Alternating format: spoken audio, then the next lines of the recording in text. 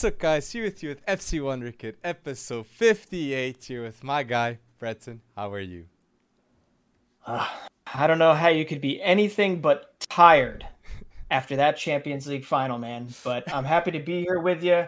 I hope you're feeling better. I hear you're a little under the weather. That true? Yeah, it is true. Weather is iffy Ooh. here. But thank you for asking, Breton. And people, let me ask the community to go follow us, please, on Spotify. Okay, so we go bold on those charts finally. And yeah, it's just a huge help for the FC Wonderkid podcast. And yeah, Absolutely. just get a follow on Spotify. But let's get to it with the big time moment that it was Real Madrid Liverpool. What were your thoughts on it? Oh my goodness, my thoughts? We're going to be here several hours, but first and foremost, how unfortunate it was for those fans that had paid for their entry to be sitting out there in the cold, to be pepper sprayed, to be all that fun stuff at the Stade de France. That just was not a great way to start it, but that's not what we're here to talk about. What we're here to talk about is we're here to talk about the football. And I think while we will talk about Liverpool a little bit, we got to give Real Madrid their just credit. And come on, man, 14 titles in the history of this club. And the way that they won their past knockout round matchups, it was almost virtually guaranteed, even though you and I did not pick them to win this. It feels now, looking back on it 2020, like it was almost virtually guaranteed, like they were going to win it. And that's exactly what they did.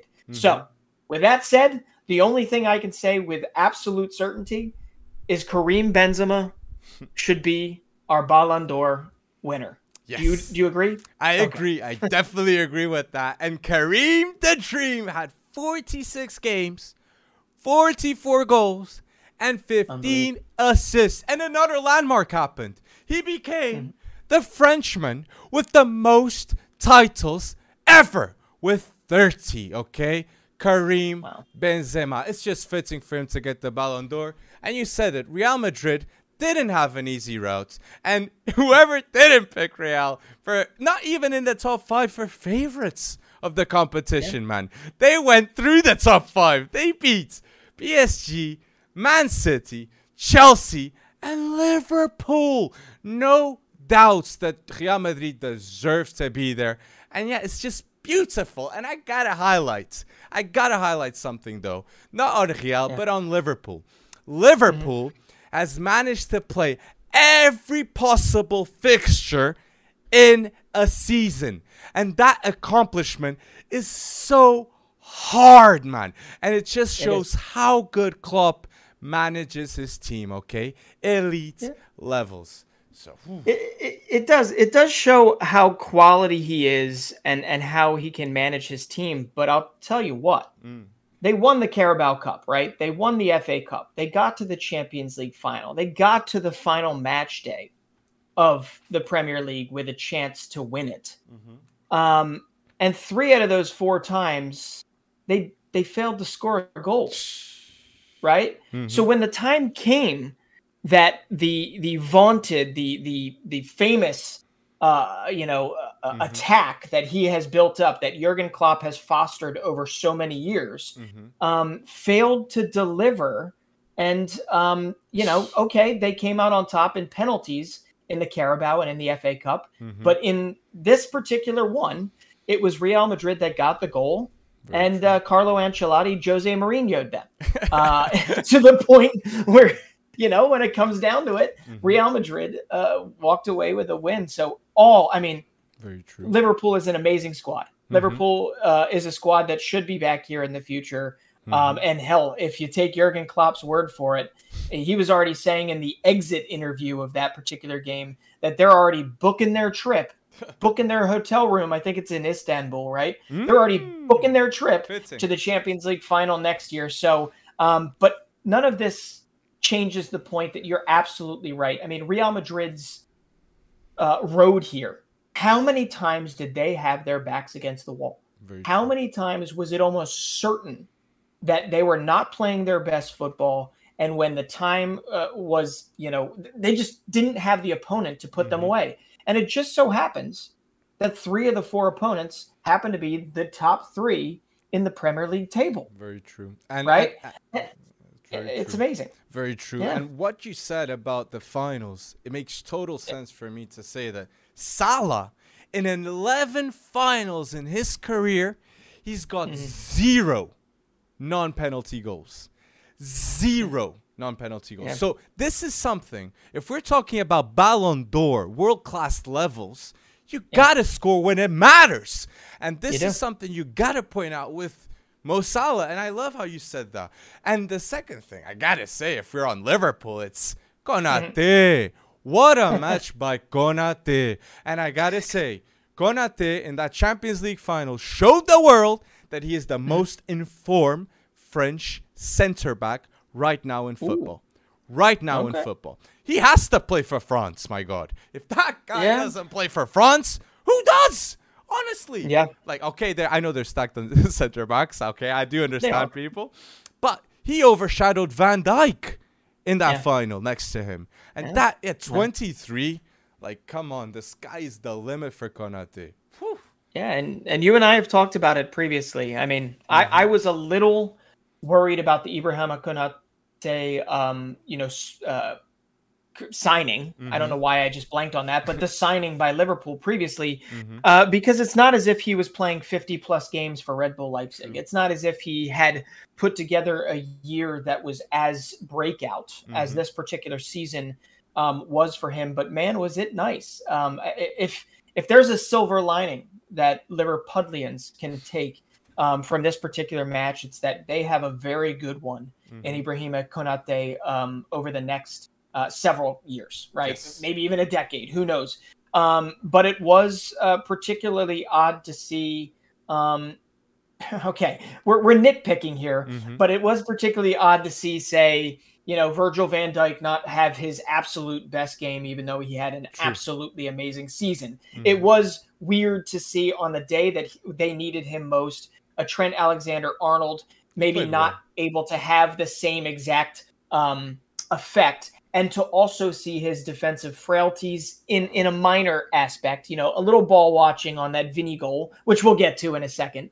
But it was a little weird to kind of see all that happen. And still, and this means nothing, but still, Liverpool produced more XG. Liverpool had 24 plus shots to whatever, the 4 shots that Real Madrid had. But when it comes to a final, when it comes to a semifinal, when it comes to a quarterfinal, nobody cares. Exactly. The only people that care are the people that are lifting the trophy at the end. Exactly. And that's what Real Madrid did. So in finals, the winners are the ones that are remembered. Yep, it's exactly right. And I got it. You were talking about Ibrahima Konate on the side of Liverpool. How good of a shift did Dani Carvajal put in? I mean, I know you and me in particular, I did name him as one of the more underrated over the last few years. And I kind of ate crow for that because he had like his 3 or 4 worst games this past season, right after I mentioned that earlier this season. But did he come through in not quite neutralizing Luis Diaz, but definitely keeping him obviously off the scoreboard? He kept him at bay and he kind of ran it back. And it was wonderful to see for Carvajal. And that's not a guy that's been getting a whole lot of media attention because it rightfully so comes down to either Benzema and the goal scorer himself, who is having the season of his life, 22 goals, 20 assists. I mean, Vinicius Jr., man. Vinicius is really balling, man. And you said Carvajal. And I just want to say, people, Real still needs to get a right back, okay? Because Carvajal is aging. And that was a big time. I think mentally, Real were ready, okay? They have a lot of aging players. And it makes sense that in one moment, in one game, when it matters, they go all in. And Carvajal did just that. Like the mentality. There was one moment there that he was one-on-one that he just pulled through. He just went through, like the viciousness that he had. And the second player, I was gonna bash after that first half, Kroos. I was gonna say, Camavinga should that first half, of course, wasn't good football, okay, by him. Right. And in the second half, they came built different. Casemiro and Kroos came with the intention of winning. Casemiro destroyed Liverpool's midfield, okay? And Kroos just made the right moves, the right tempo, the right rhythm. He was, I'd say Kroos in that game was one of the best I saw in the Champions League. Definitely by Kroos, okay? Definitely, because I saw frailties in the other games. This one, Kroos turned up, okay? Because it's a final. You can't redo that one. And he really knew that he had to go bold with it, and Kroos did exactly that. So, it's good. It is good. It's amazing to me. I mean, obviously, Toni Kroos, Casemiro, and Luka Modric have cemented themselves as one of the top 2, top 3, maybe even the top midfields of all time with this Champions League win, at least in terms of the most productive, definitely at the club level. Right? 5 out of 8. But it is funny. Like Toni Kroos, goodness, I'm having trouble. I'm like 8 beers deep here. I can't say Kroos. I'm sorry. I'm just kidding. But it is amazing to me, right, how polarized people are about him these days. You know, it's like either in the same game where you and I might think he was pretty damn world class, where every second ball was to him, where he was Mr. Distributor. He was, very, very effective and efficient.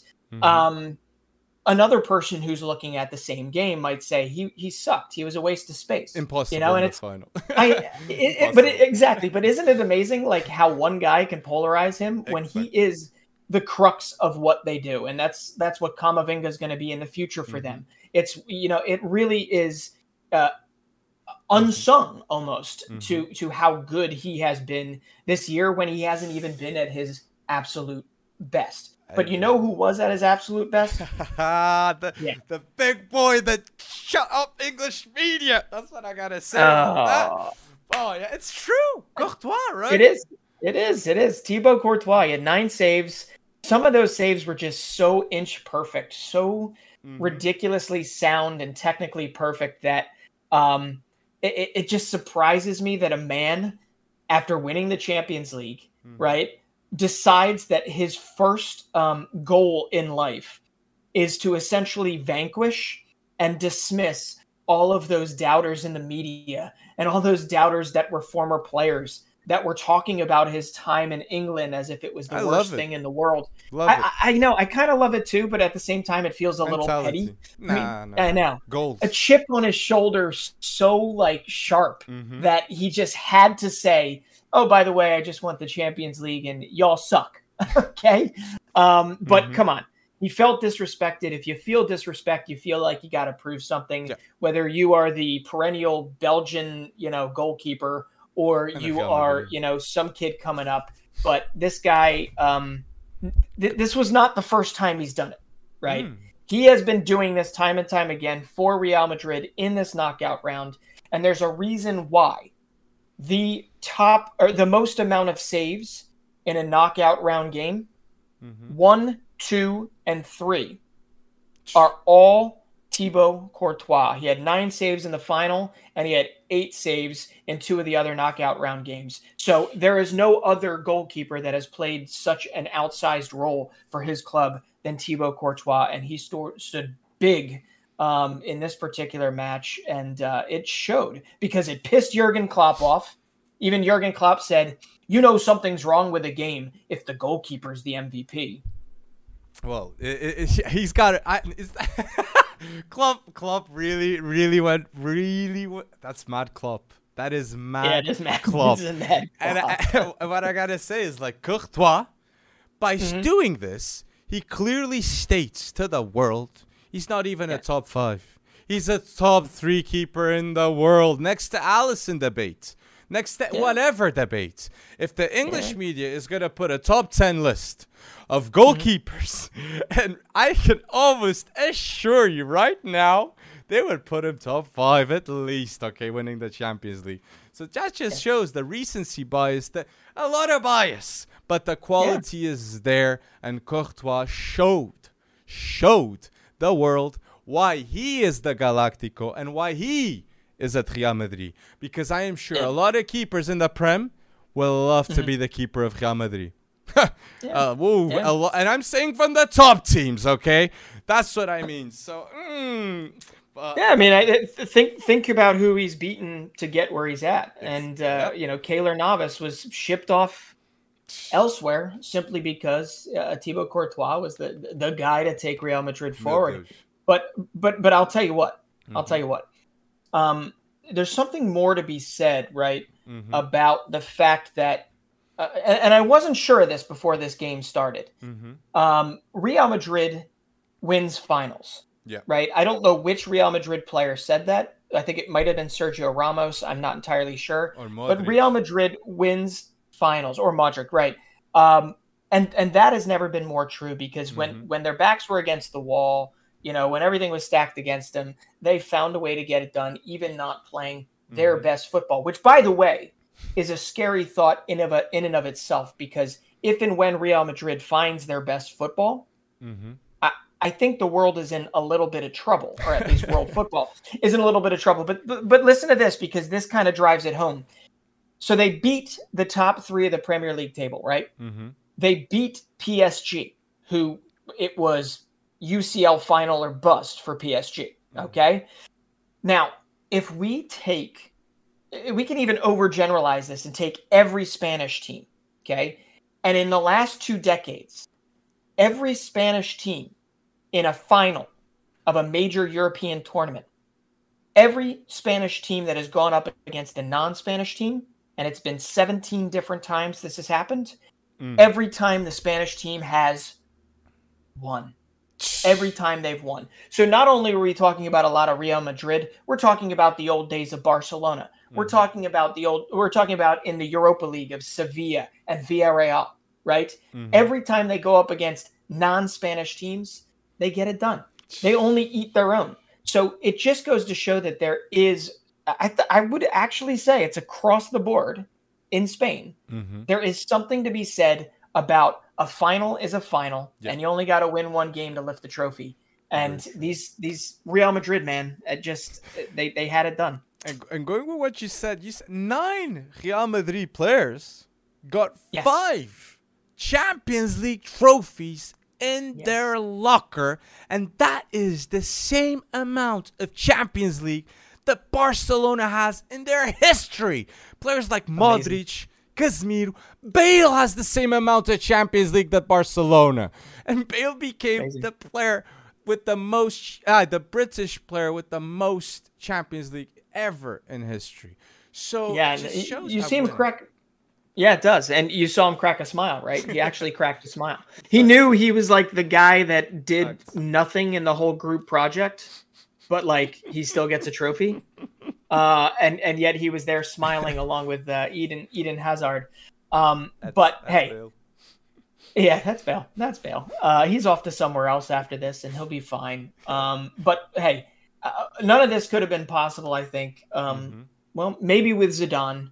But we got to give credit where credit's due, and Don Carlo Ancelotti deserves some credit all across the board. He now has 2 Champions League wins with AC Milan. He has 2 Champions League wins with Real Madrid, many years apart, and he becomes the winningest coach when it comes to the Champions League. And oh, by the way, if you add in the fact that he won 2 as a player with AC Milan, Carlo Ancelotti has a Champions League title in every decade from the 1980s to the 2020s. That's insane. What? Crazy. Every decade.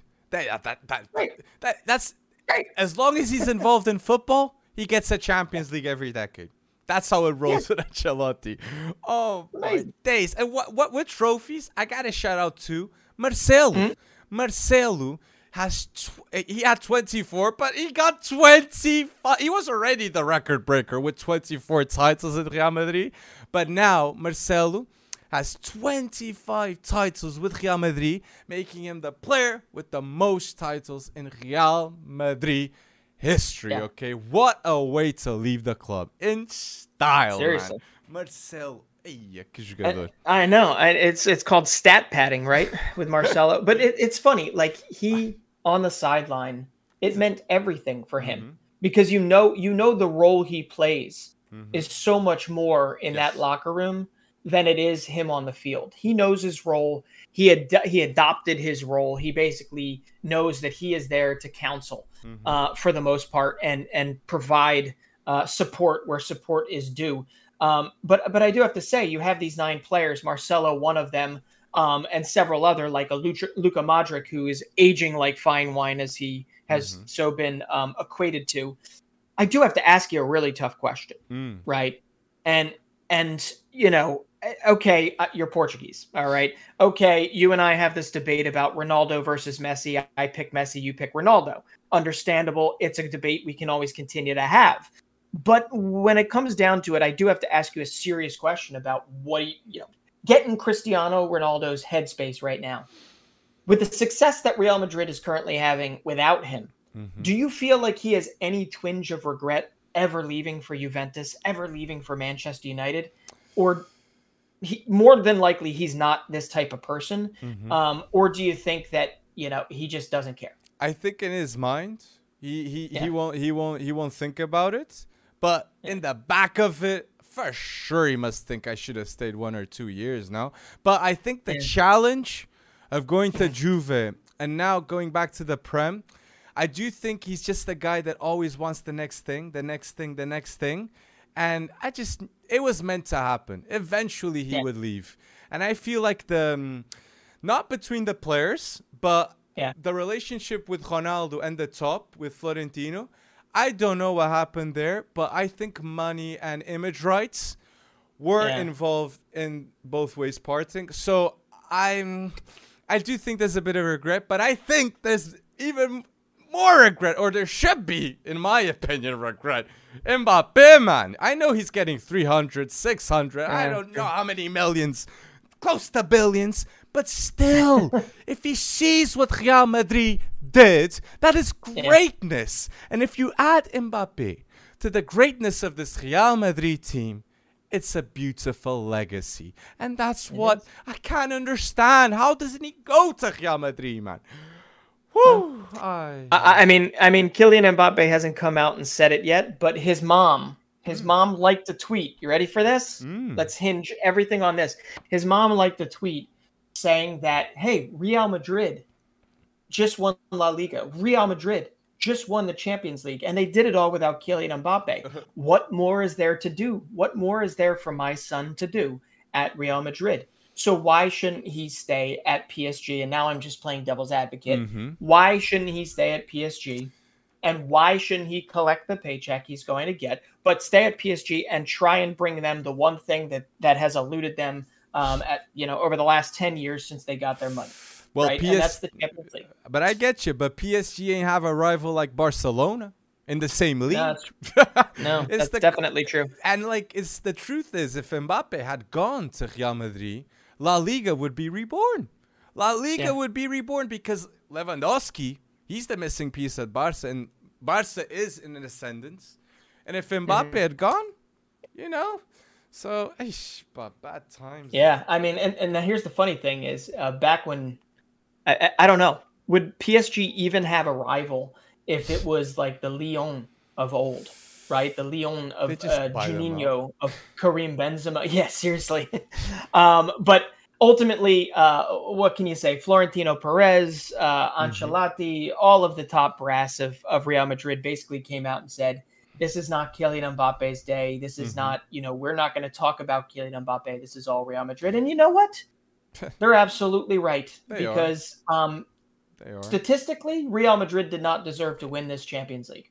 But via heart, via determination, via never backing down, via having Karim Benzema on your team and Vinicius on your team, they were able to win their 14th trophy. And the craziest thing that I don't think you and I have wrapped our heads around that much, is that they are setting themselves up architecture-wise. They're setting themselves up for many more after this. This doesn't seem like a one-off, one-and-done type of situation, flash in the pan. This seems like Real Madrid has the resources and the young players, and the blend of old players to throw in there as well, that they could be doing this many years to come. Well, which signing Rudiger and Chouameni, maybe that is the maybe. right moves, and just ending the point of like buying out.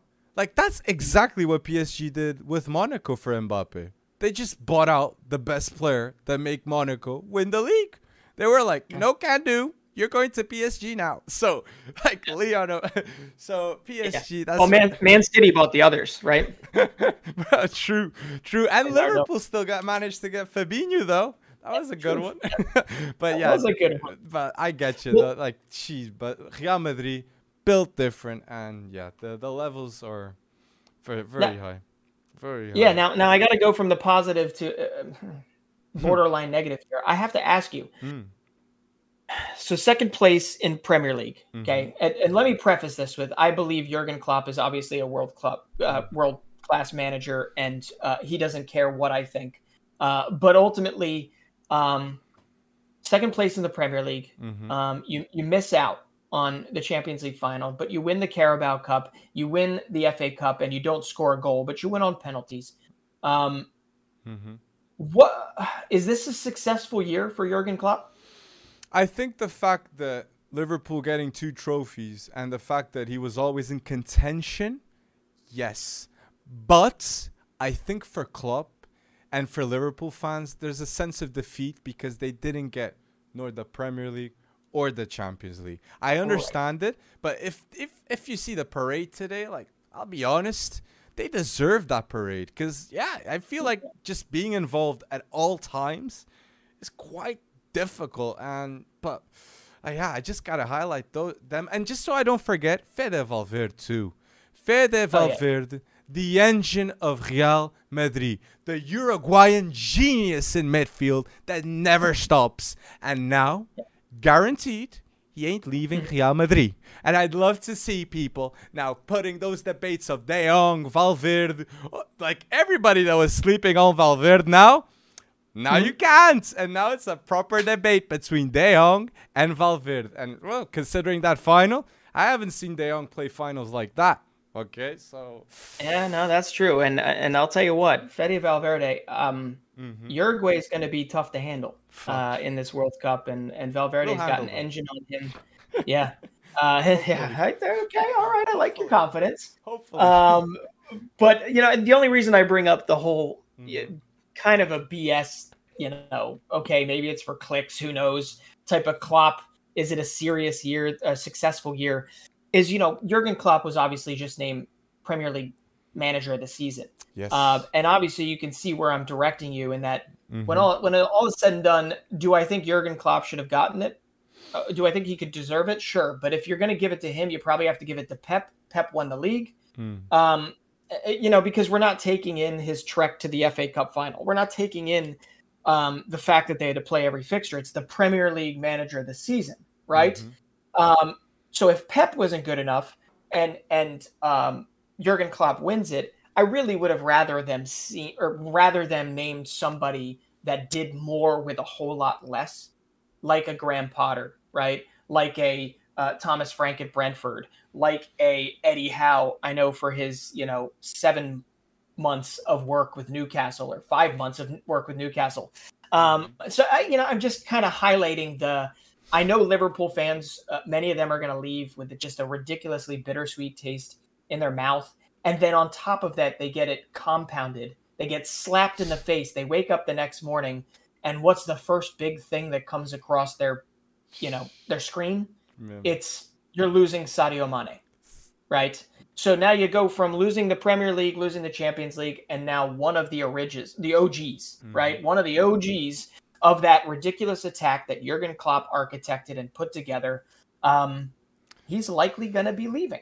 So we'll get to that in a second. I just really wanted to bring that up because for many Liverpool fans, they're like, okay, Premier League coach of the season, great, but like it doesn't feel successful to us because our expectations are up here. It's kind of like Pep not winning the Champions League, but then starting this massive rumor that the Premier League is much harder than the Champions League to win. And before you know it, everybody is doing what? They're not looking at Pep. They're actually arguing whether or not it's easier or harder to win the Premier League versus the Champions League. There's no Real Madrid in the Premier League. There's no Real Madrid in the Premier League. That's what I gotta say. It's true, because if there was, yeah, apparently they beat them, because based on their track record, yeah, Real Madrid's got any non-Spanish team's number. But anyway, jinx. And just so I don't forget, Konate. This is the first match that Konate lost in a Liverpool jersey. The first match, just shows how good of a talent Konate really is, man. The first match against Real Madrid of all teams, really man. Oh, but put down below your thoughts about the Champions League final, people.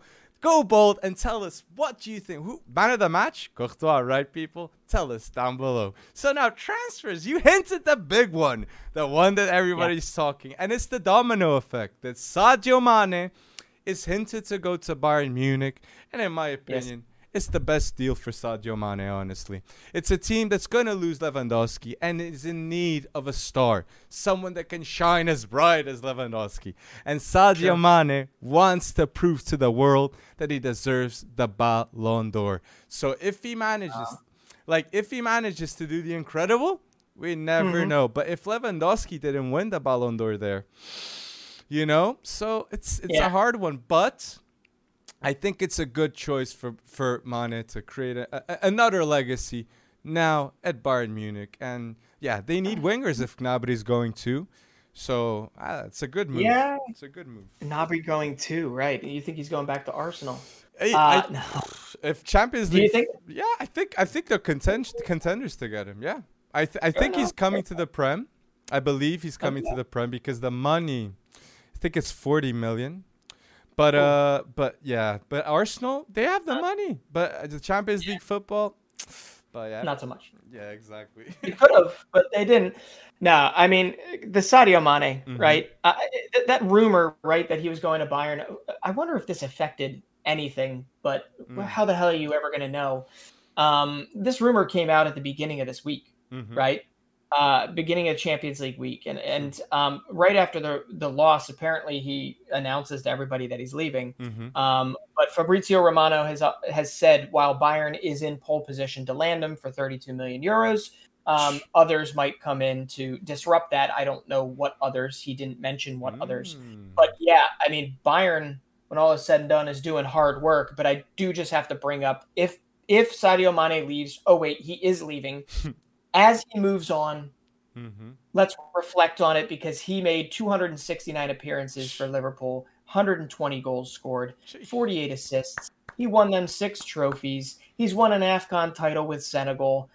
He's taken his game to a whole new level, a consistency to a whole new level. I mean, he's gone from a guy that could do something to a guy that is doing something. And, it is a joy to watch. And if he does it at Bayern next, it's going to really complicate Dortmund and Leverkusen and Leipzig's plans to dethrone Bayern at some point. But man, oh man, will it be tough to replace him?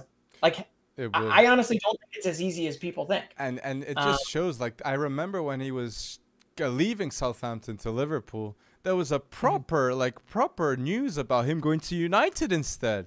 So it just shows one decision of his career would have made a whole difference, of picking United instead of Liverpool. So thank God Sadio Mane made the right decision and picked Klopp and Liverpool, because now the legacy that he leaves behind, beautiful. And here's something to remember, because as we move into these other transfers, I keep wrestling with the fact, why are some players going some places where there's no Champions League football, right?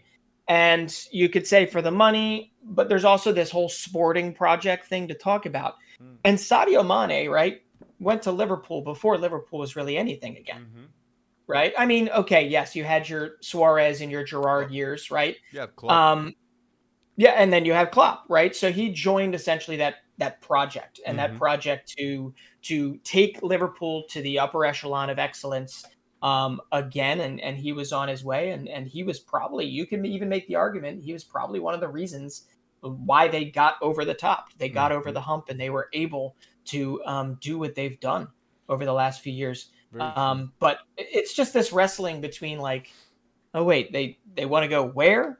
Because elsewhere in the Premier League, we've got some transfer targets that we kind of expected to go elsewhere are True. going. But just on Bayern Munich, you said there's doubts with Sadio Mane, but there's two players that just signed and pretty good in my opinion that are going to add a ton of quality, and one of them is Gravenberch, okay, signing for Bayern, okay, for 20 million plus 5 million in variables, contract signed until 2027, and I gotta say, this is the right move for the future.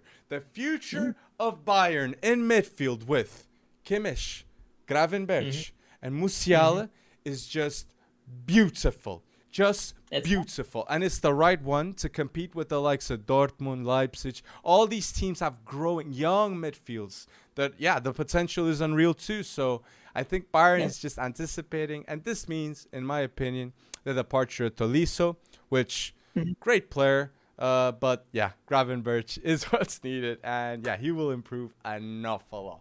Well, Gravenberch is, I know he's only 19 or he may have just turned 20, but he has seemed to be Mr. Durability, right? He had some consistency, as you expect with a player of his age, but he had some consistency issues earlier this year. He wasn't playing his best football, and yet he was starting for Ajax, who ended up winning the Eredivisie. But it will be an upgrade over Tolisso, who is great when he's healthy for them, but is rarely healthy for Bayern. So that midfield, that future is ridiculous. They also added Noussair Mazraoui at right back, which means that Serginho Dest will not be landing at Bayern Munich anytime soon. But no, maybe the Prem. We'll see. But it comes down to the fact that Bayern, I think, is trying to get ahead of something, right? And maybe Robert Lewandowski has forced their hand by saying, I'd like to take on a different challenge, and that has forced the top brass at Bayern to be like, well, maybe it's time to start getting a little bit younger, right?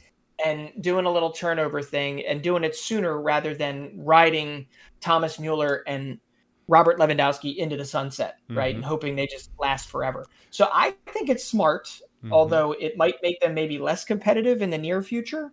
I don't know, for a Champions League final. I think in the next 2 to 3 to 4 years, depending on the development of some of these players, Bayern could have that handle on the Bundesliga as they already do, and could be winning a Champions League again. And that's why I think even Nagelsmann is a risk for the club, man. A young manager, and considering that he was eliminated by Villarreal, okay, people must be still thinking at the Bayern camp, this is his season. He's got a lot to prove still. And Bayern fans were expecting to be in a final, as they should. So there has to be improvement. And you're mentioning that Bayern knows that they have to invest in the youth, and I totally agree. And it's because they just look next door and they see what's happening, and they see that it's not hard if they see that their center back goes to Dortmund, right? So it's like Dortmund just made another amazing deal, because we're talking about Dortmund, and Dortmund managed to sign another Man City Academy prospect that is named Jadon Braaf, okay, not Jadon Sancho, Jadon Braaf, and the fact they play so similar, both, is just unbelievable, and I'm fully expecting this kid Jadon Braaf from City Academy to have an instant impact at Dortmund. I really believe he's going to hit the money straight away. So people, watch out for him, and great move by Dortmund. Great move. Yeah, man. Same first name spelled differently. But he was also in the Manchester City setup. And then he went on loan, I believe, to Udinese in Serie A and made his 4 professional appearances there before, I think, running into injury issues. But if you look anything up about Jadon Braaf, Udinese, right? Udinese. Yeah, it was at Udinese. Yep. And if you look anything up about Jadon Braaf, all you're going to see are highlight tapes for days, right? The kid will take anybody on. Yeah. He's fearless. He's fun to watch. And I think you put him in a Dortmund setup where they're not afraid to play a player like that and let him play through the mistakes. I absolutely agree with you that it is a wonderful, low risk, high reward type of situation for Dortmund, especially when you consider the rest of the transfer window they've already had when the window's not even open. You mentioned they got Sula. Sula coming in as a center back, established center back, Bundesliga winning center back. And then on top of that, getting the young Nico Schlotterbeck to be another center back, their biggest point of weakness last season, right? That is massive. Freiburg went to the DFB Pokal final, right? Schlotterbeck was one of their best players, or the best player they had all season. And then on top of that, you bring in the prolific RB Salzburg Champions League experience, Karim Adeyemi, right? You bring him in to fight with Daniel Malen, to fight with Mukoko, if you can hold on to him. You've got the makings of a fun team if they can stay healthy.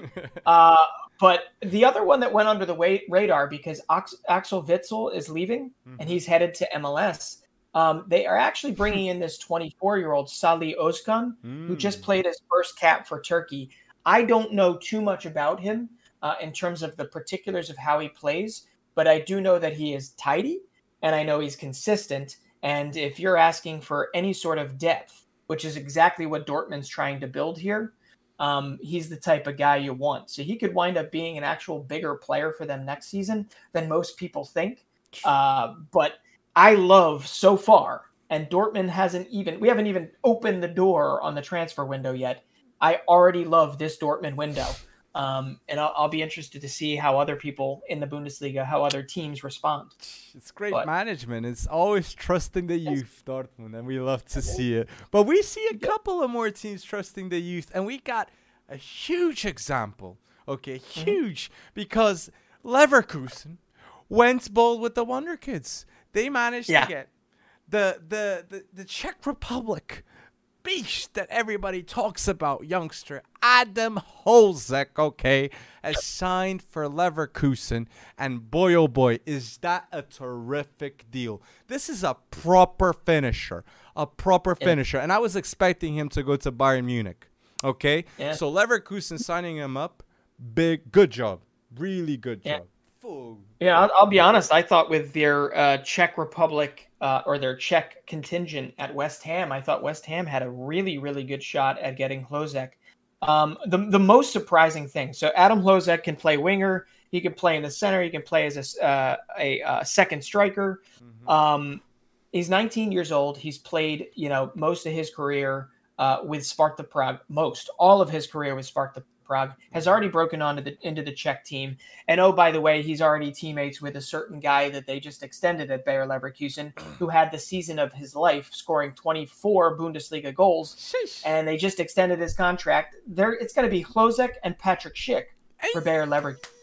And it's going to be Sardar Azmoun, who only really got a little taste at the end of this past year. So you got Azmoun, Schick, you got Hlozek, you got Moussa Diaby, if they can keep him around, and I know you have a little more information on that for us. And then you've got hopefully a healthy Wirtz, right? So I just love. I have a soft spot for the work self, and 13 million euros is what it cost them for Hlozek. And if you're talking about low risk, high possible reward, I can't think of anything better. But I just wait to watch this kid Hlozek. If you haven't seen him before, he is and can be even better than he is. But in his current state, he's good enough to be very, very good in the Bundesliga. My only worry with Hlozek is injuries, because he had a time that he was injured for a long time, and I just hope that doesn't happen at Leverkusen. And you mentioned Wirtz. They already had a tough ACL with an 18-year-old. If they get Hlozek and he's injury prone too, that wouldn't be good. But you said it, Moussa Diaby, and yes, I don't believe Moussa Diaby is gonna stay at Bayer Leverkusen, because I just feel the flashlights in the Prem are all on him right now, and we got 3 clubs, Tottenham, Newcastle, and Arsenal, are all interested in Moussa Diaby, and I gotta say, it makes tremendous sense. And whoever signs him for 30 million, in my opinion, it's a bargain. it's a bargain It is. because this is a French national team caliber player at the wing. And that is underrated if he's not talked throughout the world, man, considering how good France is. So if they can get it for 30 million, that's a cheap price. And for Newcastle, I feel like that would be beautiful. If they could get Moussa Diaby and Jesus, it would be such a good move. But for Arsenal, like I'd expect Arsenal winning like this bidding war if there is one. So let's see. But yeah, it's tough. Well, you know, the price might be 30 million, but let's be honest, for Newcastle, they'll probably make it 55 or 60 million, you know, just to make sure that, no, but I really do. If Moussa Diaby put in a year for Bayer Leverkusen, that obviously deserves a bigger move if he wants one, right? And L'Equipe, I believe, is the one that's currently reporting that Newcastle is in pole position to land him. So I wouldn't be surprised if that also falls through because it's just early stage transfer window, you know, window dressing. But I do think Moussa Diaby, what a season he's had for a team that also, just like Dortmund, and probably less reported than like Dortmund, also went through its ridiculous share of injuries this season. Like their whole back line, Tapsoba was out for a long time. Jonathan Tah was out for a long time. Ezekiel Palacios, Jeremy Frimpong was out for a while. I mean, these guys have had, and then Wirtz. Leverkusen and Barca working hand in hand. Yeah, you man. know? Injuries. What? Injuries, the dude. Amount. That's a crazy amount too at Leverkusen. Oh my days. And just so I don't forget, because I mentioned Arsenal fast. Okay, I just saw this news and I was like, I gotta say it's a Breton. How is Morata the man that is rumored to go to Arsenal? It makes no sense that we see last transfer window, last summer, all this youth contingent, all this built for the future, and now the first move of this transfer window for Arsenal is reportedly Morata? It doesn't make sense, man. Morata. Yeah, and you're reading up on this deal. Did you find out who the agent was? Because I need to know who the agent was because he can broker any deal for my family in the future. Because this guy keeps getting Morata deal after deal after deal and playing for clubs that I don't know on paper or when you watch him. You just look at Alvaro Morata, and I get it. He's a different player for Spain, as you mentioned when we chatted about this previously. But when he plays for a club, he has his days. Let's be honest. He does. He has his days. But the majority of the time, it's very just passable. It doesn't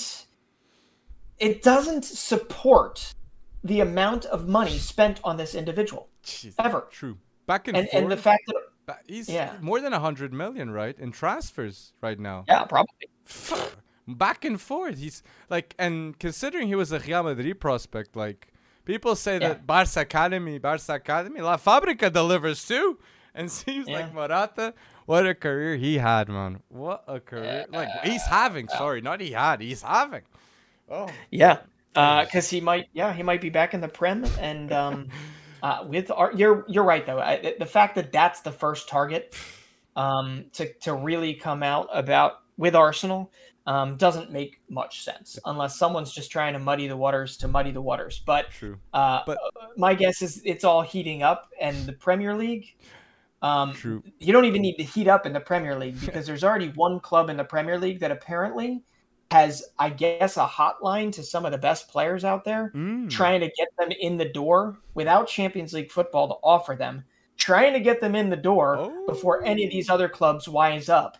And how the heck is Aston Villa and Stevie Gerrard so damn sneaky that they're able to go in and get the guy that I think is one of the better center backs out there that's available for cheap, Diego Carlos, after landing Coutinho, after landing Bouba Kamara via free? They already have had one of the best Premier League transfer windows, and it hasn't started. It's like Dortmund in the Premier League. Like, is it really just Stevie G's clout? I honestly believe it is. I honestly believe Stevie G just goes on the phone, says his ambitions, And the truth is, Aston Villa was playing good football, man. Was playing proper good football. And they were going neck and neck in styles of play.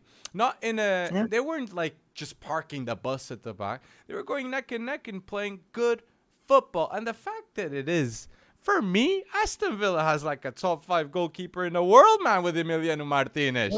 So if they want to like secure with a center back up forwards too, one of the best, oh my, this it makes total sense, man. Unbelievable. It does, and let's be honest, they spent their Jack Grealish money like drunken sailors.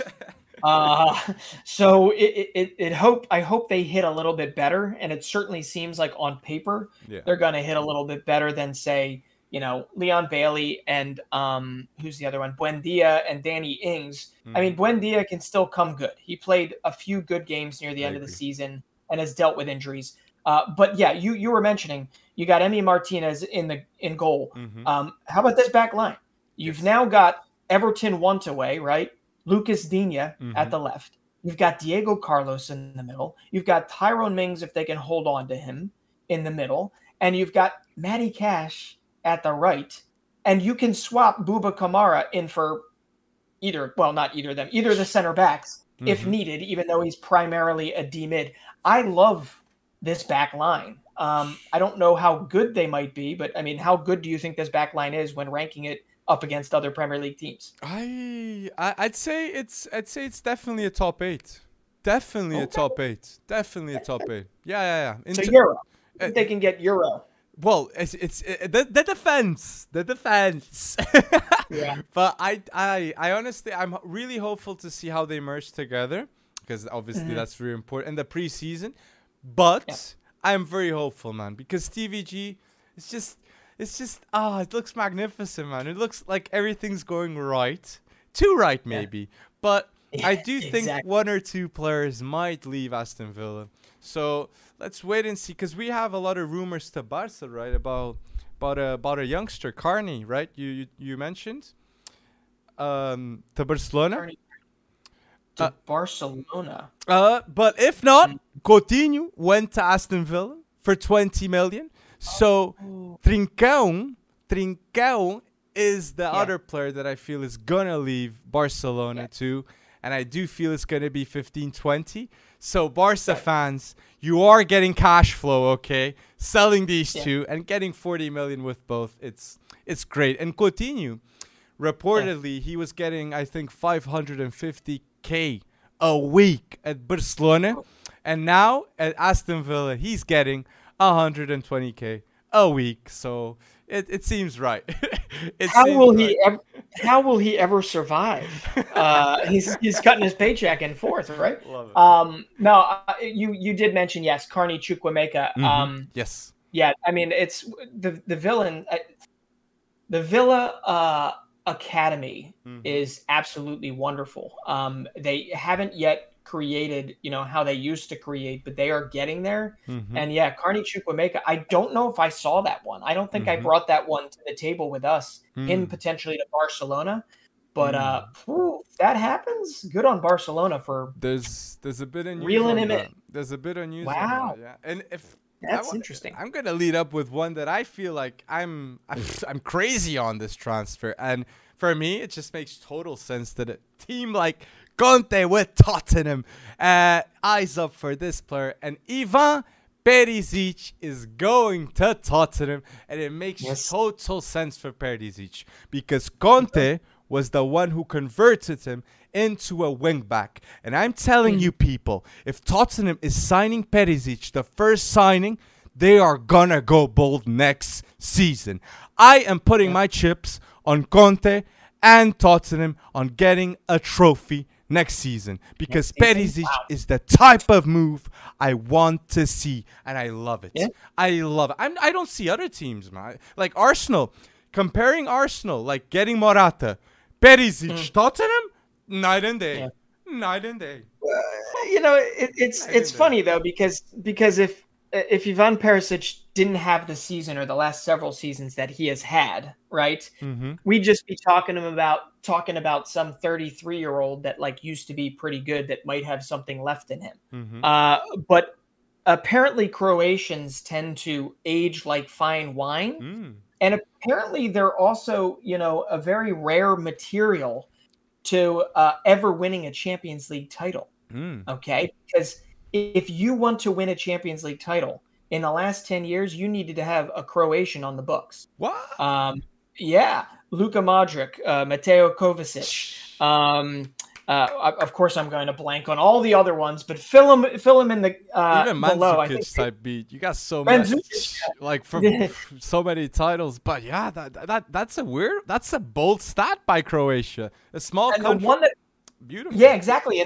And the one that racked my brain, I was trying to think about it when I forget, somebody tweeted it to me.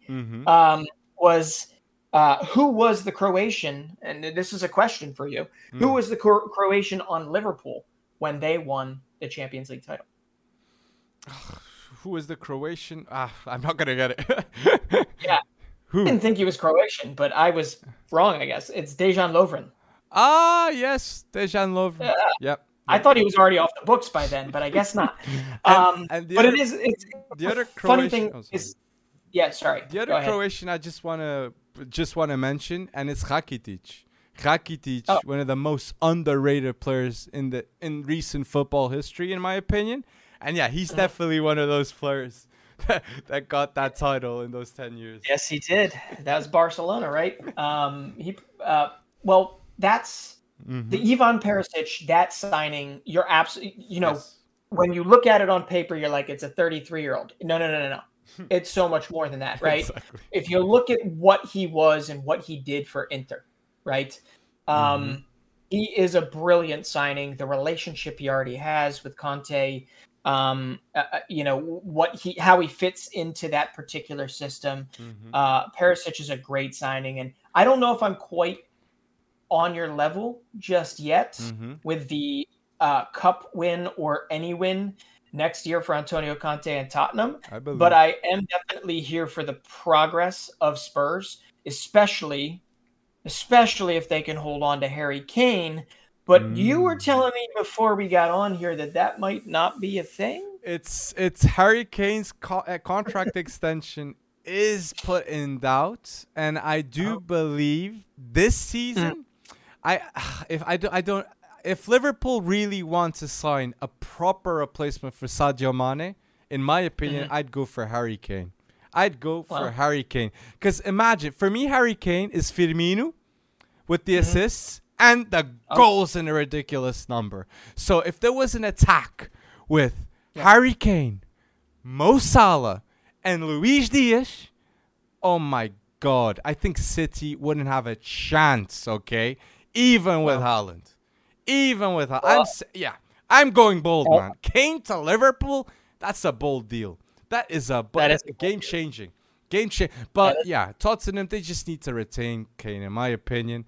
And yeah, it's going to be hard for Conte. But Conte has to step up. And this top four of the Prem is just unbelievable. Then you have Newcastle growing too. Like you got enemies everywhere. It's not like top four, like just these four. It's like everyone. Oh my! And they're all properly financed too, because we didn't even really mention how Spurs just came into a nice little $150 million windfall, or I should say, £150 million windfall. He's armed to the teeth to go out and support Kane or keep Kane. But I will tell you, and I agree with you, obviously, if Liverpool had Harry Kane in this Champions League final, my guess is that they probably wouldn't have gone scoreless. But, man, so much. We don't know, because Kane still has to get those titles. He still's got to prove himself with those titles, man. But there was another signing in the Prem, right? That was hit your home. Hit your home. Oh. Right? Hitting home is it gets misused a lot, right? Hitting home, but this actually literally does hit home. Brendan Aronson becomes the second most expensive American footballer ever, behind Christian Pulisic. He was just signed by Leeds United for 30 million euros. And here's how close to home it is. I grew up in Haddonfield, New Jersey, in South Jersey, right outside of Philadelphia. A couple miles down the road was Medford, New Jersey. My wife played for club teams in Medford called Medford Strikers, right? I have played countless tournaments in and around Medford. We Oh, know the Aronson family, right? Brendan Aronson came out of this fledgling Philadelphia Union Academy that now has given the Philadelphia Union a wonderful windfall to continue to build their academy. But more importantly, let's go to Brendan Aronson. Brendan Aronson was not just wanted because Jesse Marsh was an American coach. yeah. And saved Leeds United from relegation. No. He was a target of Leeds United and their hard pressing and their relentless running type of Marcelo Bielsa tactic. He was wanted by Marcelo Bielsa. Why?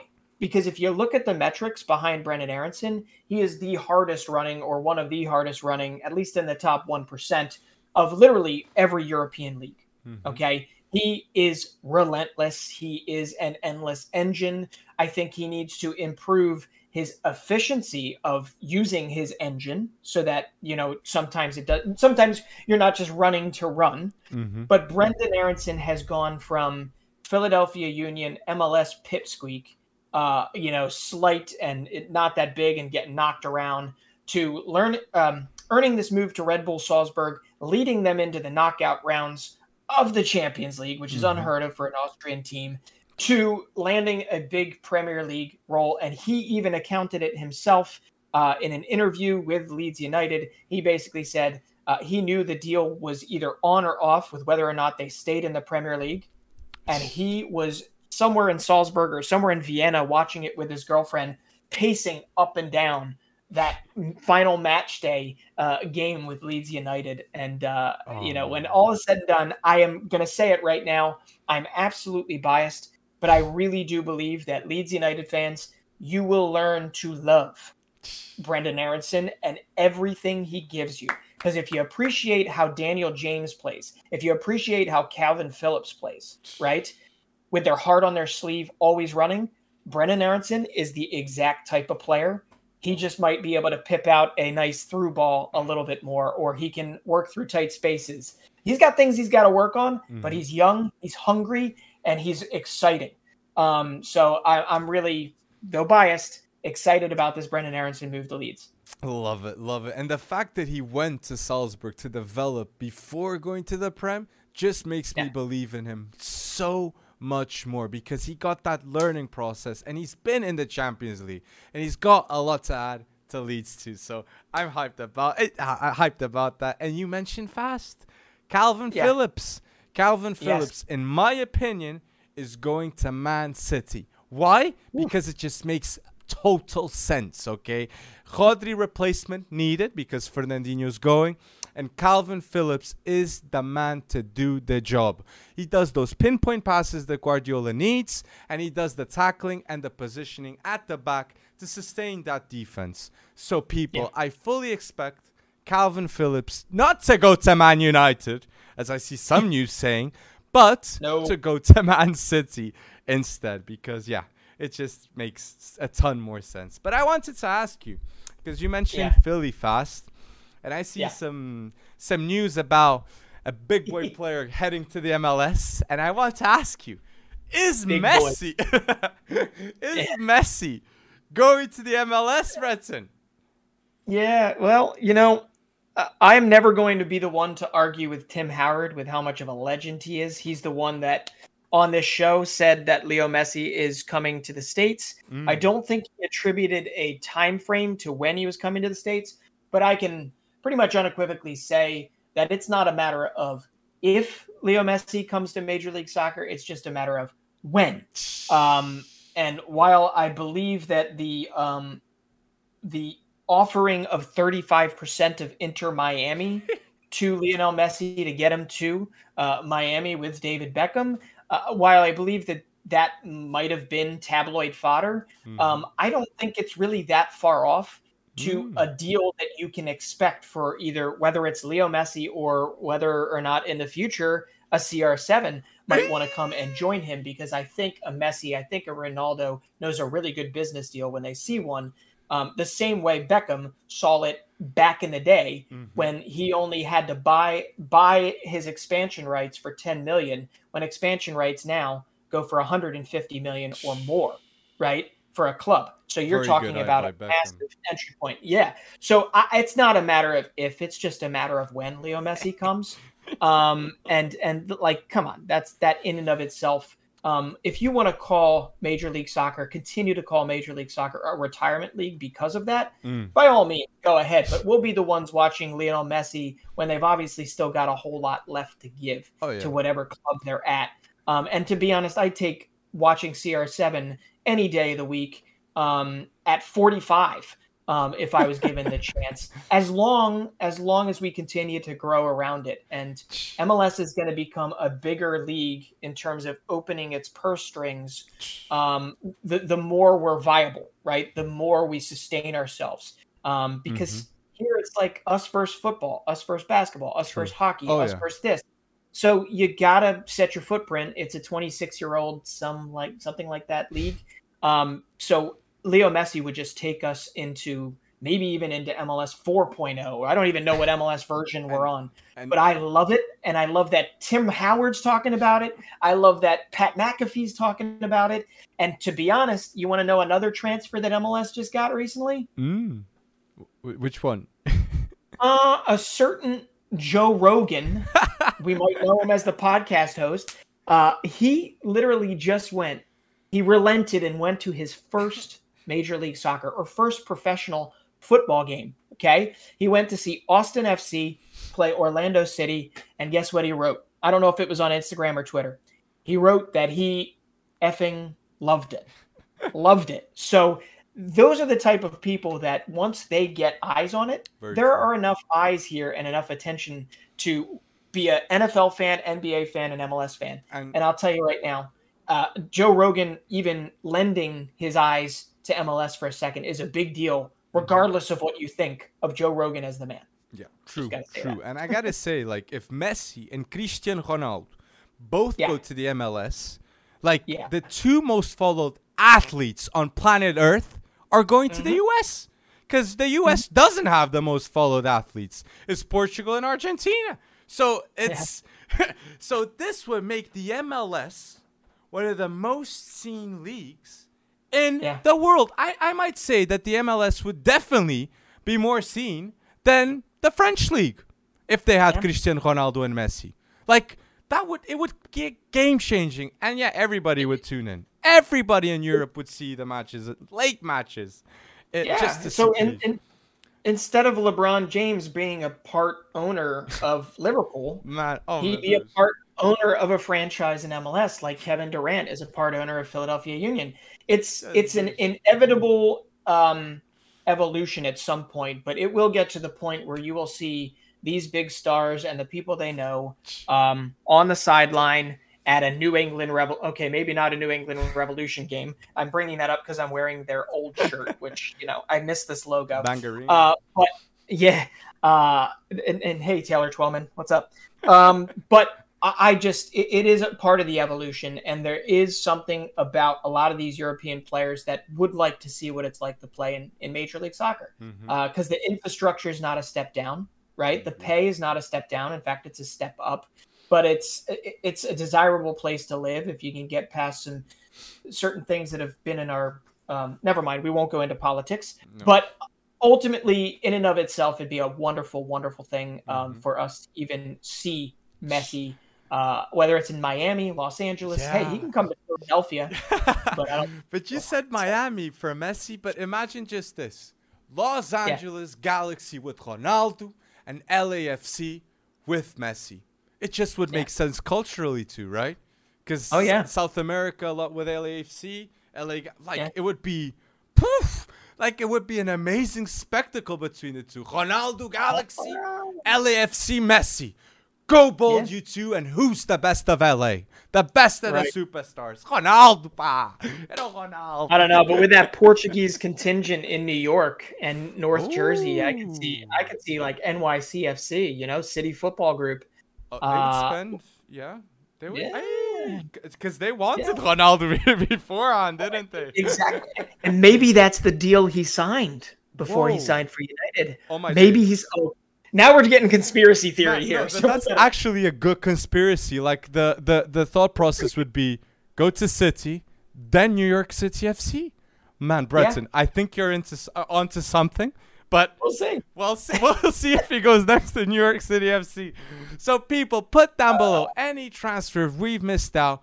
Go bold with that and explain why the transfer is gonna happen. We want to know. We want to know all those bold moves. And yeah, let's get to the news. And I gotta mention first Mourinho with 5 finals, 5 wins, 4 European trophies, and 4 European trophies in 4 different clubs. Like Mourinho, pa. You cannot describe such a good manager. He's such a good manager, Mourinho, pa. Unbelievable. Well, file me under a UEFA Europa Conference League fan. I enjoyed the hell out of that team or that tournament in and of itself. I enjoyed watching teams like Bodo Glimt beat the crap out of Mourinho and AS Roma once, only to lose to them again. But no, come on. We all knew. I know you were live for that game. You were already starting not to feel well during that game. So I applaud you for even going live then, because I would have wussed out and probably not done it. But the fact of the matter is once AS Roma got that first goal, we all knew it was coming. We all knew that Roma was not giving up that he just like that video that shows him literally parking a bus.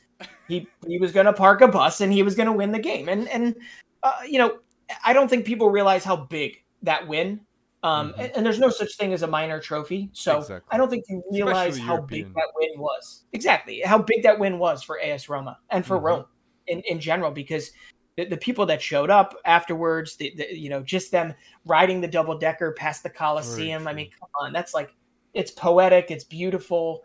And to have players on that team that I'm sure Mourinho has shared some very emotional moments with, guys like Nicolo Zaniolo, who scored the goal, and Spinazzola, after their injury troubles, their adversity, all the blood, sweat, and tears to come back from that, not just physically, but mentally. And then to hand win your city a first trophy in a very, very, very long time. Beyond Mourinho and his accolades, that is just immense what Roma was able to do. Hats off. Seeing Spinazzola come back, man. And his task was simple. Get the ball, go forwards, and stay next to the corner flag. Stay next to the corner flag. And another player that had not an easy task, but simple task with that he knew what he got to do was Chris Smalling. Chris Smalling at Roma is just magnificent. And the fact that United still haven't won a trophy ever since Smalling has left, oh my days. It shows that Smalling made the right decision to go to Roma. And United are the ones that are losing because Smalling is a great center back. And Mourinho knew it. Just like Tammy Abraham. Mourinho knew it. When he knows Mourinho, he knows the choice is right and he goes with it. He rides with it. And that's why I love Mourinho, man. The players that he loves, he really loves. Like, look at Materazzi. That bond was... So, I see Tammy Abraham with Mourinho's bond special too. So, hey, love it. Well, it's crazy to me to think, like, when you think of AS Roma, right? You think of who? Totti. Francesco Totti. You think of Daniele De Rossi. Yeah. Anyone else you got on there, right? Well, Mkhitaryan, Mo Salah, maybe. Hell, Rudiger was there for a while, but nobody more than De Rossi and Totti. And why am I forgetting his and Totti? Thank you, goodness. And yet, I just said something that kind of is weird, right? What? They just won their first trophy in a really, really, really long time. True. De Rossi and Totti never won a title with them. Never won anything. Hey, Totti is just like... Totti is such a legend, man. And the fact that he never moved from Roma, I know. What a class man that loves the club, man. There's not a lot of them now. There's not a lot of players like him now. That's what I got to say. That is loyalty. That is loyalty. And you love to see it, man. Roma. But isn't that insane, though, that like they didn't win a trophy, but Tammy Abraham, Chris Smalling, Nicolo Zaniolo, Mkhitaryan, right? They all just won a trophy. So it is crazy that those guys, they're definitely and rightfully so put on a pedestal in Rome, Sheesh. you know, weren't able to get it done because back then when they were playing, Mm-hmm. well, there was maybe some match fixing, there was maybe some bribery going on. Well, There that's were true. there was a lot of money. I Juve. mean, Italian football. Oh yeah, Italian football ruled everything for the most part at that time. Well, maybe not at that time, but it is just crazy that realization there. But hey, Mm-hmm. Jose Mourinho, seeing him happy, seeing him just like Karim Benzema after the Champions League game, Mm-hmm. holding his hand up and sharing this moment with his players. It was wonderful to see. And to be honest, I didn't expect the Jose Mourinho to be as emotional about this as he has been, but I guess that's who he is. And maybe I just All I do is win, win, win, no matter what. That's what Mourinho's thinking. That's what he wants. He wants those titles. And just, I want to lead up to another team just because all that person wants is win, win, win, no matter what, too. And it's Zlatan Ibrahimovic because I saw that Zlatan played 6 months without an ACL. 6 months. That is unbearable. Unbearable. I can't imagine the excruciating pain Zlatan went through. And it shows that he knew his importance in that team and his role as a captain and a leader. And I got to say, Zlatan, you went bold. And it's admirable what he does, man. Zlatan Ibrahimovic. And all I can really say about that is if there's one player out there that can play on no ACL for 6 months, it's probably Zlatan Ibrahimovic. I mean, that is just unreal. What is more interesting is that there's this bravado to him, right? There's this projected confidence, and he's always got something to say, and it's always got like me in it, essentially. But then over those 6 months, he very much so, and you and I were talking about this kind of extensively before, there's very much so like there was this realization at how he could still have an impact even if he couldn't be at his best on the field. Exactly. And getting the most out of that AC Milan squad, who for all intents and purposes is still a pretty young squad, right? He was able to be more the counselor, be more the guy that kicked him in the rear end when they needed a kick in the rear end, and none more so than for a guy like Rafael Leão. I mean, it's just beautiful because Rafael Leão, we know, we don't know all the history and all the personal stuff that came with his exit in Portugal and that Lille, but ultimately what we know is that he is coming off the best season he's ever had. He had his biggest importance when Zlatan was pretty much out for the most part, right? Or not able to contribute 100%. In this stretch run, this Scudetto stretch run. And what did they wind up doing? They ended up winning their first trophy in 10 plus years. So it is amazing to me that even though Zlatan can come across as Mr. I know everything, right? But he was humble enough to accept that role. And he said, well, if I can't excel on the field, I'm going to excel here. And I'm going to make sure that this is the most together team that AC Milan had, because this isn't the most talented team, in my opinion, on paper in Serie A, but this was the best team in Serie A. Yes. So it's impressive. And going with what you said, I completely agree. Rafael Leão, without Zlatan in that team, he wouldn't have got to those levels, because mentally, you can see that Zlatan is always trying for Rafael Leão to try his best, to reach his potential. And it's just the demands. It's the mentality, and I love it. And Rafael Leão, I forgot to say in the transfers, Dimars, you said that Real Madrid has no interest anymore for him. So stay at AC Milan, man, because it's just the right place. And if he's going to go, it's 150 million. So AC Milan ain't going to say no to 150 because Maldini would just do better deals with that one. But 150 million? That's the release clause. 150 million. If someone's going to get him. Okay. But I feel Milan had to retain Rafael Leão, stay with him, he's going to develop more. And for me as a Portuguese man, Rafael Leão, continue. Just keep on improving because the potential is to be a top 5 player in the world of football, man. Okay? Because If he's being the best player in Serie A, considering it's his best season, and we all know he has much more to improve, he's going to be the best player in the Champions League one day if he wants to. You know? So I am very hopeful on him, and it's just the physicality, the speed, the finishing, and what I am loving this season is the decision making. The decision making is finally much better, and that's why we see him doing a ton of assists. So, well, those last few Serie A games, he was virtually unplayable. He was unmarkable. And he knew when to turn the jets on. He knew when to. You're absolutely right. His decision making has improved like threefold. Yeah.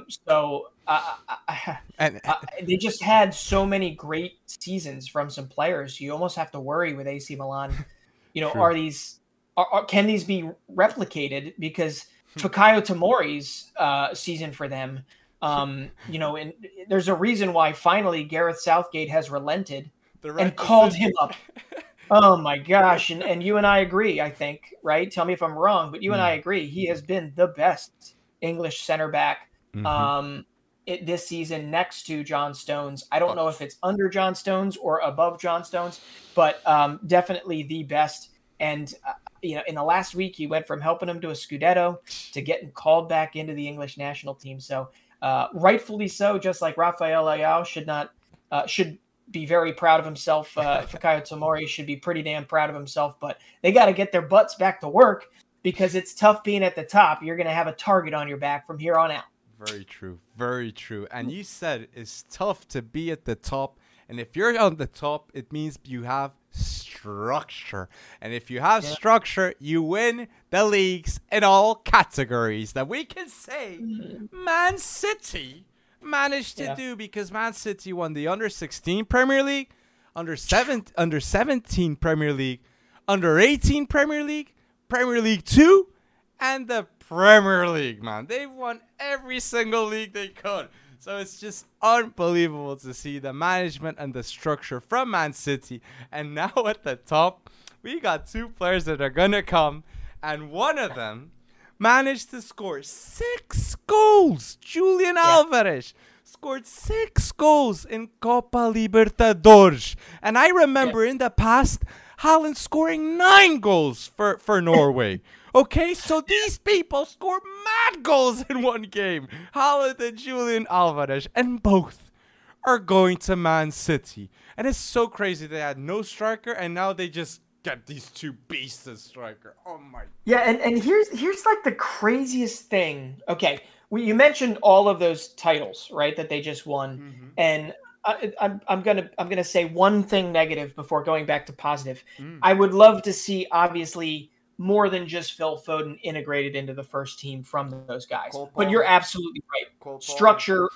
Yeah, there we go. Cole Palmer, Liam Delap, bring him back. I mean, there are enough people in there, enough good prospects in there that we could see it. But you're right. I mean, sometimes even if you're not bringing these guys through and bringing them into the 11, they obviously have the ability to be sold off to other teams to help the club from a profit standpoint to go on to have phenomenal careers elsewhere. But it would be nice to see more homegrown Mancunians than just Phil Foden. But here's the crazy thing. That's not even the crazy thing I was about to say, right? You just mentioned Erling Haaland and Julian Alvarez. It's like Pep woke up and he just wanted to start collecting strikers. Very good strikers that score double hat tricks or triple hat tricks. Well, I don't even know what the hell you're supposed to call those things.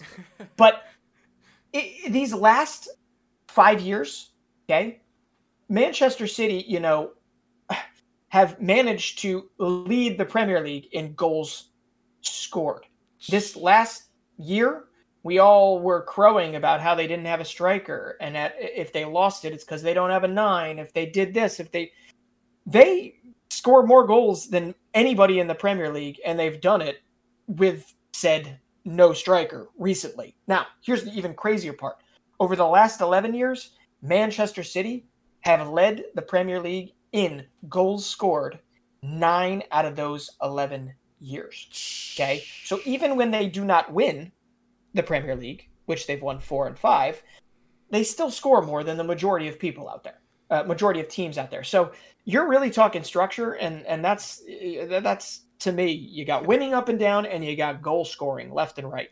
I don't know how you don't continue to win titles with this structure. Completely agree with you. Completely agree with you. And Haaland, in my opinion, in his first season for Man City, I think it's not shocking to say he'll get more than 15 goals guaranteed and possibly more than 20 goals, definitely. And Julian Alvarez, I think many people will be surprised with him. And he's going to be definitely a great super sub, okay? Scoring 1 or 2 goals, because with competition comes great moments too, man. And Julian Alvarez competing with Haaland, we might see a ton of more goals with Man City. But if both play together, if Julian Alvarez plays together with Haaland at the same time, we're basically seeing a region of like Aguero and Zeko times unfold in our eyes. So it's just beautiful, man, to see. But I believe a lot in Alvarez. I believe a lot in this kid. A lot. It's amazing. His run. I mean, he's not exactly like the youngest of young, right? Yes. But his transformation under Marcelo Gallardo at River has been phenomenal, and it really kind of comes down to almost like, I don't know, confidence, because he's always been highly rated, but he didn't become like deadly highly rated until the last couple seasons. And I think it doesn't just stop there. And this is a quick shout out to River and Marcelo Gallardo, because it's not just Julian Alvarez. Like, I've talked about Enzo Fernandez. He's phenomenal. But they also have Santiago Simon, who is equally as good. Maybe not equally as good, but he is a little ways off, but he's only 19. He was Julian Alvarez's right-hand man in this game versus Alianza Lima that I think they won 8-1 or something. Jeez. So Julian Alvarez comes from another team that's been building structure under Marcelo Gallardo. So it kind of makes sense, right? From one place to another. So I was worried about whether or not Julian Alvarez could maybe get slotted in to Manchester City 11 or come off the bench and actually have an impact, a la like a Ferran Torres or something. But I am less worried now, and he is every bit the talent. It's just whether or not it translates in the Premier League. So we'll see. We'll see. So put down below, people, how many goals do you think Julian Alvarez or Haaland are going to score? How many? Are you going to score more than 15, more than 20? Put down below your predictions. And now, just so there's your under 17 European competition happening, and we wanted to shout out three players to you guys that are worth the watch, and you will for sure hear in the future. So you want to start by going, Bull? Yeah. Should I start with my 3? You want me to do all 3? Okay. Yeah, I'll do all 3. We can talk in the comments about specifics here, but these are 3, and we do now know the finalists. So it is going to be France versus the Dutch in the final. I know. I'm sorry. Shout out to Portugal. But I'll tell you what, we were just joking about Haaland's 9 goals or whatever it was. This is why you have these tournaments, right? You brought up a good point when we were discussing this before, that, COVID really screwed up a whole bunch of development for a lot of these kids, right? It went from playing these tournaments against some of the best players in their age group repeatedly to literally playing in their backyard, right? And now it's back to it. So these tournaments have immense value long-term, especially in terms of identifying players or players you want to root for. Maybe not to ever become a Messi, but to be a really, really phenomenal player. And I really do think that there are several on the pitch at the U17 Euros, 3 of which I got 1 for different teams. Serbia made a run to the semifinals. I got to bring up their striker. He's mobile. They got a success ratio with these strikers, man, in Serbia. But this kid, Jovan Milosevic, I think he had an assist in the semifinals. So it brings it up to 4 goals, 2 assists in 5 games, and a semifinalist appearance. But on top of that, he had 5 goals, 4 assists, and 6 qualifiers for them. And he's been scoring like mad in the Serbian U17 and U19 leagues. So it's only a matter of time before he makes his debut and before he then probably gets picked up by somebody in the Eredivisie or La Liga or Serie A. But he is a very good player. And this is Jovan Milosevic, if I didn't already say his name, because I'm blacking out right now and tired. He's an immense talent. Next to that, I've got, with the Dutch team that's going to the final to face France, I've got Gabriel Missahoy, who is kind of an all-around player. All-around player. He plays for Ajax, and he's essentially, I think he might be their captain. I could be wrong about that. But he was immense in the quarterfinals, immense in the semifinals.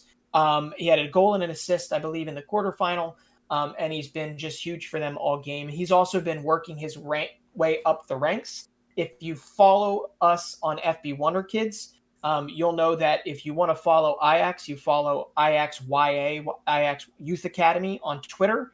And he's high on this guy in the point that I believe he could be, even at his age, making his Eredivisie talent debut next season for Ajax, especially since there's a certain Ryan Gravenberch that will be moving on. And my last one is going to go to who I think is going to win the tournament, and that's the French. Okay. The French obviously have Matisse Tel. They have quite a few players on there, but none, I think, have a higher ceiling than Warren Zaire Emery. He's a defensive midfielder. He's 16 years old. He's been a rock for the PSG U19s that took part in the UEFA Youth League. And I think if you take the PSG players that everybody knows that haven't yet broken through yet, like a Xavi Simons, Edouard Michou, who both at least made their debuts this year, Zaire Emery still is the player that has the highest ceiling on that team. And if I had to pick one player under the age of 18 to take with me to start a new club at PSG, it would be Warren Zaire Emery. So watch him, find the highlight tapes. Maybe we can even put a link below in the comments for some of these players that would give you guys a head start. But Zaire Emery is my favorite of those three. So I didn't mean to spend that much time talking, but your three, what are they? I'm excited. Well, I'll keep it shorter. And my three, I'm going to start with the Portuguese bias one. But for me, he's just so good, man. He's a Benfica Academy prospect, João Veloso, okay? Young midfielder, 16 years old. And I fully believe I'm going to see him in 2-3 years' time going to Benfica B and developing to go to Benfica's first team. João Veloso, incredible technique, incredible. And there's a trivela. If you put on Twitter, João Veloso, people, go check out his pass. That it wasn't a goal, but unbelievable trivela pass. Just shows the quality and the vision. MADRID, exactly. Second player, Isaac Babadi. Netherlands player, PSV, winger that can play inside forward too. Very, very good player. Like, he is drifty, like really good with his feet. Body feints, non-stop. And what I love about him is how much he comes to the middle. He's so comfortable being next to the center backs, and he's a total menace. I fully expect Babadi to play for PSV some games next season. And my third player, he's a German baller, and he's played. Okay, he's played in his first team, and it's Bayern Munich, and it's Paul Vanner, in which he's the youngest player to feature in all top 5 leagues. Okay, and there's a reason why. He's an absolute baller, and he scored a beautiful goal that you guys should go check out against Italy. That you just see the great dribbling and decision making that he has. So and 2 assists I think he's got in the competition. So great player, great shout in my opinion. And 3 players that I'm very confident, João Veloso, Isaac Babadi, and Paul Vanner, that will be in the world of football in 5 years' time, in my opinion.